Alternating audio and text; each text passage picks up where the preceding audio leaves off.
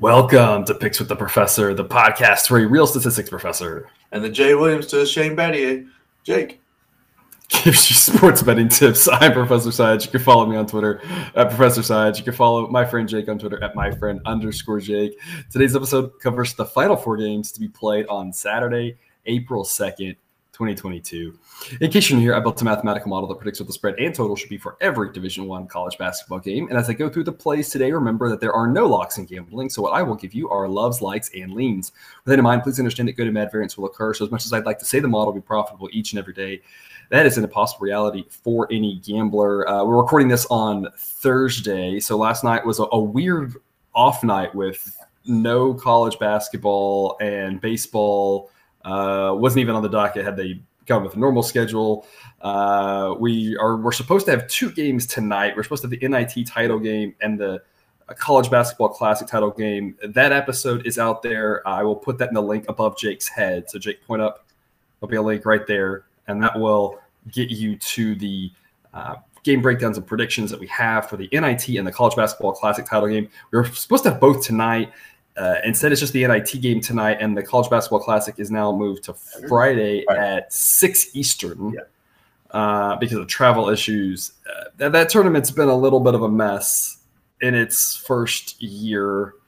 Hopefully they can do better next year. Maybe they'll get a central location next year for at least the kind of like the NIT does. Like maybe they'll buy into that rather than having Fresno travel across the nation. Yeah, or the CBI this year, which threw everything in, I believe it was Daytona Beach. Right, just find a central location, throw it all there. If you want to do the first few games at home, that makes sense. But when you get done to the end, just put them all in the same place. Maybe makes a little more sense. But before we get to today's slate, a reminder, please hit that like button if you're on YouTube. Subscribe or follow if you aren't yet. It's the only way to ensure that you don't miss any of the college basketball, MLB, or college football content this channel provides. Share with a friend if you know others in the game. Drop a comment on Twitter or YouTube. We love those and try to respond to as many as we can. So for the Final Four, Villanova and Kansas. We've got a good game to start off with. Unfortunately, Villanova not at full strength, which is unfortunate, especially this time of year. Obviously, Jay Wright, a fantastic coach, and so we trust him to figure that out to the best of his abilities. If anybody can handle it, it is him. They were without Colin Gillespie last year and still put up quite a fight before going down in the tournament last year. Gave Baylor probably their most competitive game last year. And so, again, Jay Wright's a fantastic coach to be able to help that, but nevertheless, not being at full strength is not ideal for them. Kansas is a 4-point favorite. I have to imagine at full strength, this number is closer to 2.5 or 3 as it is. It's out a tiny bit higher. Total of 132.5. The model, I pegged Kansas right at -4, accounting for the injury situation. And so I'm passing on the side personally. I think the number's pretty spot on. Kansas, the better team, but I don't really want to go against Jay Wright, especially laying that many points. So it's kind of a pass for me there on the side. Instead, I'm going to look to the total. Now, the model does think the total should be 134.5, but I'm actually going the other direction. I'm going under, and I'm going specifically first half under 61.5 with an A play. This is a lot like last week when I came on this podcast and I said, I know the model had a slight lean over with the Villanova game, but they are all about doing what their opponent doesn't want to do. I love taking Villanova over against a slow team and under against a fast team. They're well coached, and they really try to get you out of your game. Kansas wants to go fast, but they haven't been able to even do it in either game last week.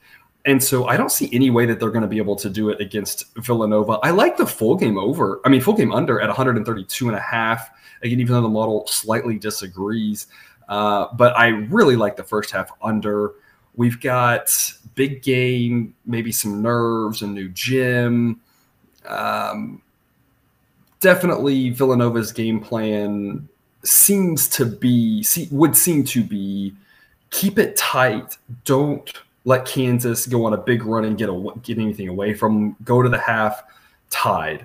And so I really think this first half is going to be a 25-24 type, low, slow, boring, grind it out, lots of bricks, lots of good defense, and Kansas continuing to struggle to really get the game up pace-wise where they want to, because they let other teams, for the most part, they've led other teams in the last 2 weeks, kind of drag them down a little bit. And I think it's exactly what Villanova is going to want to do. I don't think Villanova wants to get in the track meet against this Kansas team. And so I really like this under. A play for me, first half under 61.5. Jake, Kansas -4. Are you laying the points, or are you trusting in Jay Wright as the leader of the Villanova Wildcats? I'm going to go with Jay Wright here. I think he does enough to get us to the window.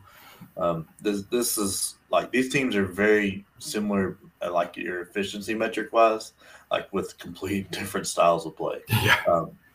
Like Kansas, all of Kansas' losses this year have come to teams that are sub 250 or 150 or less, and are lower in pace, like ratings. And Villanova's way down there in pace because they want to keep this game slow. And I think that's what's going to happen. Like it's really hard to speed this Villanova team up with the guards they have. It doesn't matter what kind of press you put on them or what you're doing, because they don't turn the ball over, so you're not going to get the easy buckets that way.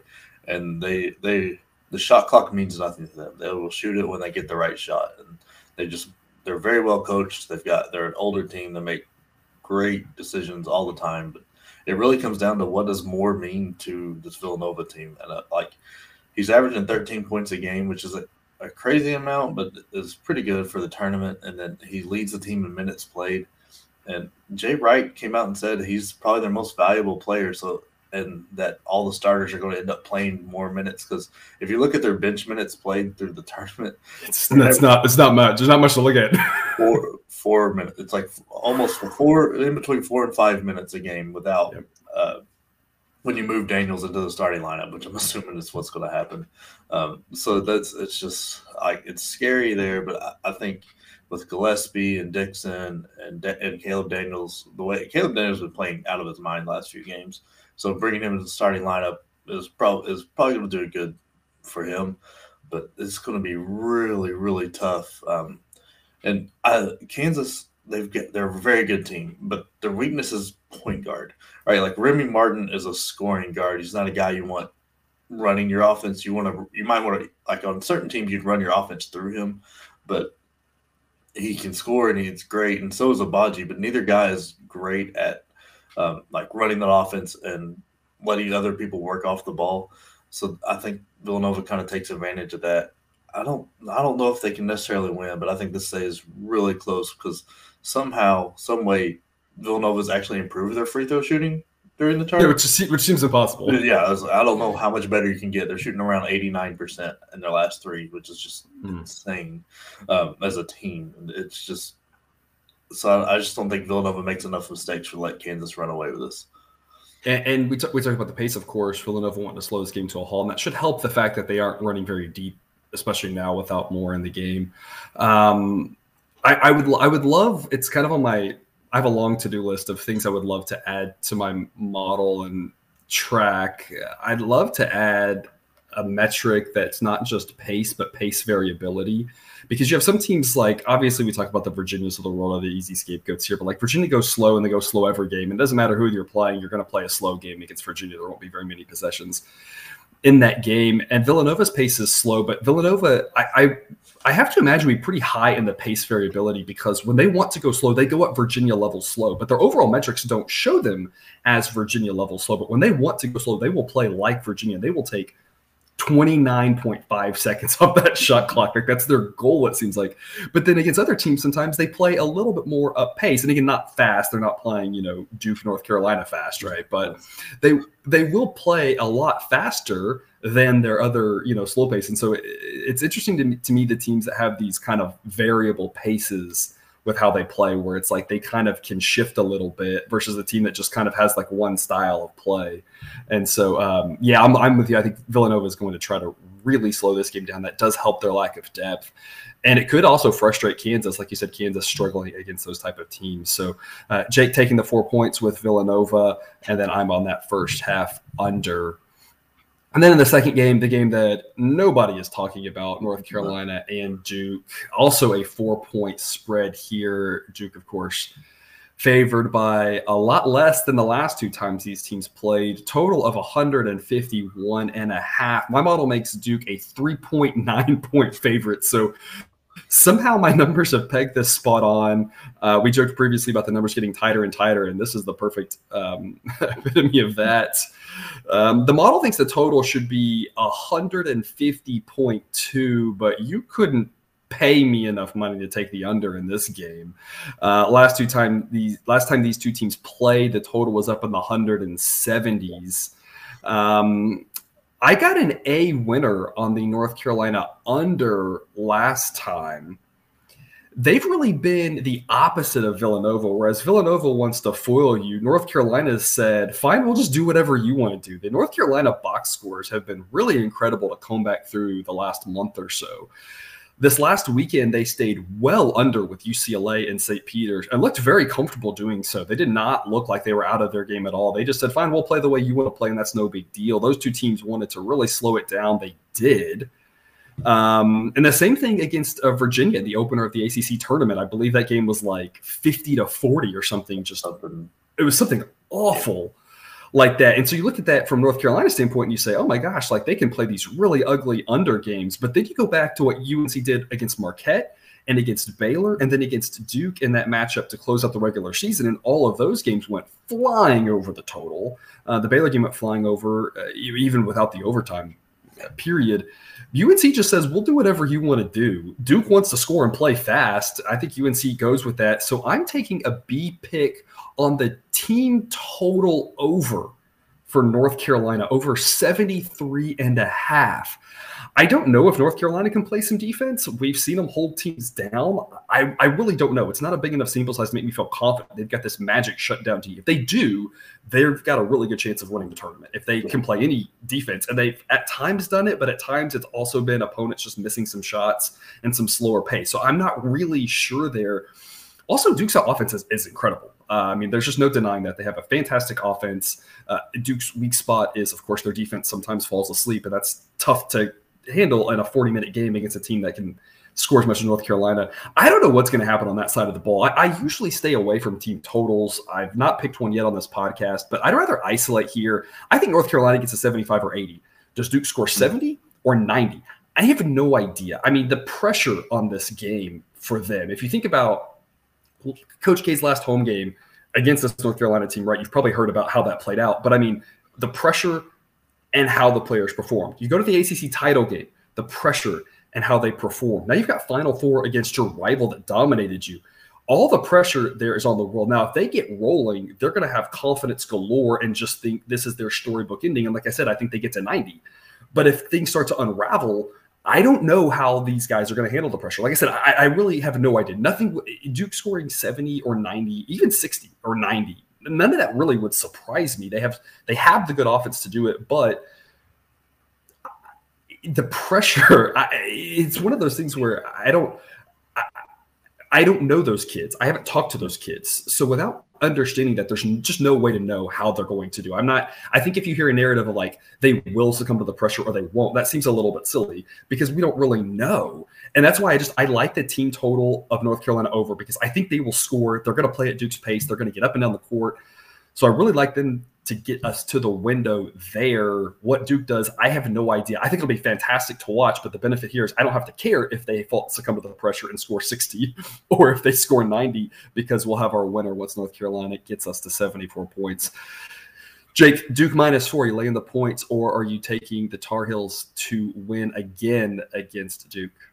I want to take the points here. I think Coach K and Duke have figured out what's going on here. They have played incredible like closeout games here recently, and if you look like I'm going to say a lot of these stats from the last 3 games, and I think it's very important to look at those because of who Duke played and how they did against them versus who North Carolina played and how they did. Like, yes, North Carolina dominated St. Peter's, but they're a 15 seed, right? Like, yeah, I mean, St. Peter's had a miracle run, not trying to take anything away from them. That was incredible. They did great. They did lose to Siena twice. I mean, we can't. Yeah, that happened. Right. So at some point, there's a reason you're a 15 seed, and the talents couldn't just be too much. But yeah. I mean, like in the last 3, that's Duke going against 2 of the best defensive teams in the nation, Arkansas and Texas Tech. They've improved their 3-point percentage up to 38, their free throw percentage up to 83. Like that's just that's being really good, being in the moment. And every time they had, like, it's not the same pressure as playing North Carolina, but they had that pressure of this could be Duke's last game, especially at Texas Tech, where a lot of people were picking against them. Yep. And then Arkansas, everybody kind of thought this is kind of a sneaky game, but they pulled it off. Their turnovers have gone up just a little bit, but that would be expected going against. But they have played, like, they can play two completely different style games with. They can beat you with teamwork because they are 8th in the nation on the year at assists per game at 16, and then they showed you with the way Arkansas plays. Arkansas likes to make you a one-on-one team and then use Williams to come over and clean up any mess. And they only had 8 assists, but still put up a decent amount of points and really was never in doubt. I think Paolo and Mark Williams are playing on a different level right now, and it's just they are very, very good. But AJ Griffin's the guy to watch, right? Like in the first game when Duke won by 20, or it was 20 plus or something like that, he had 27 and hit, I think, 5 threes. And the second game where they got beat, and the score was 13, but it was really like 30 is what it felt like. Yeah. He had 5. So he is a big X factor of this game. Jeremy Roach has done about the same. Jeremy Roach and Trevor Kills have been very even in both games. Nothing too impressive, but nothing bad. But North Carolina in their last 3 games, all their percentages are going down.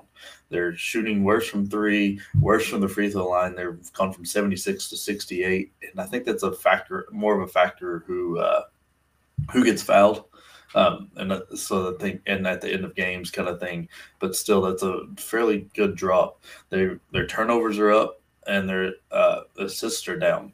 So it's, I mean, part of that is playing in blowout games or whatever. You have some weaker teams get in, but like the UCLA and Baylor game, I think that second half of the Baylor game is more the correct North Carolina team we'll see because, I mean, St. Peter's isn't a good judge. They jumped on them so hard they didn't have to try the rest of the game.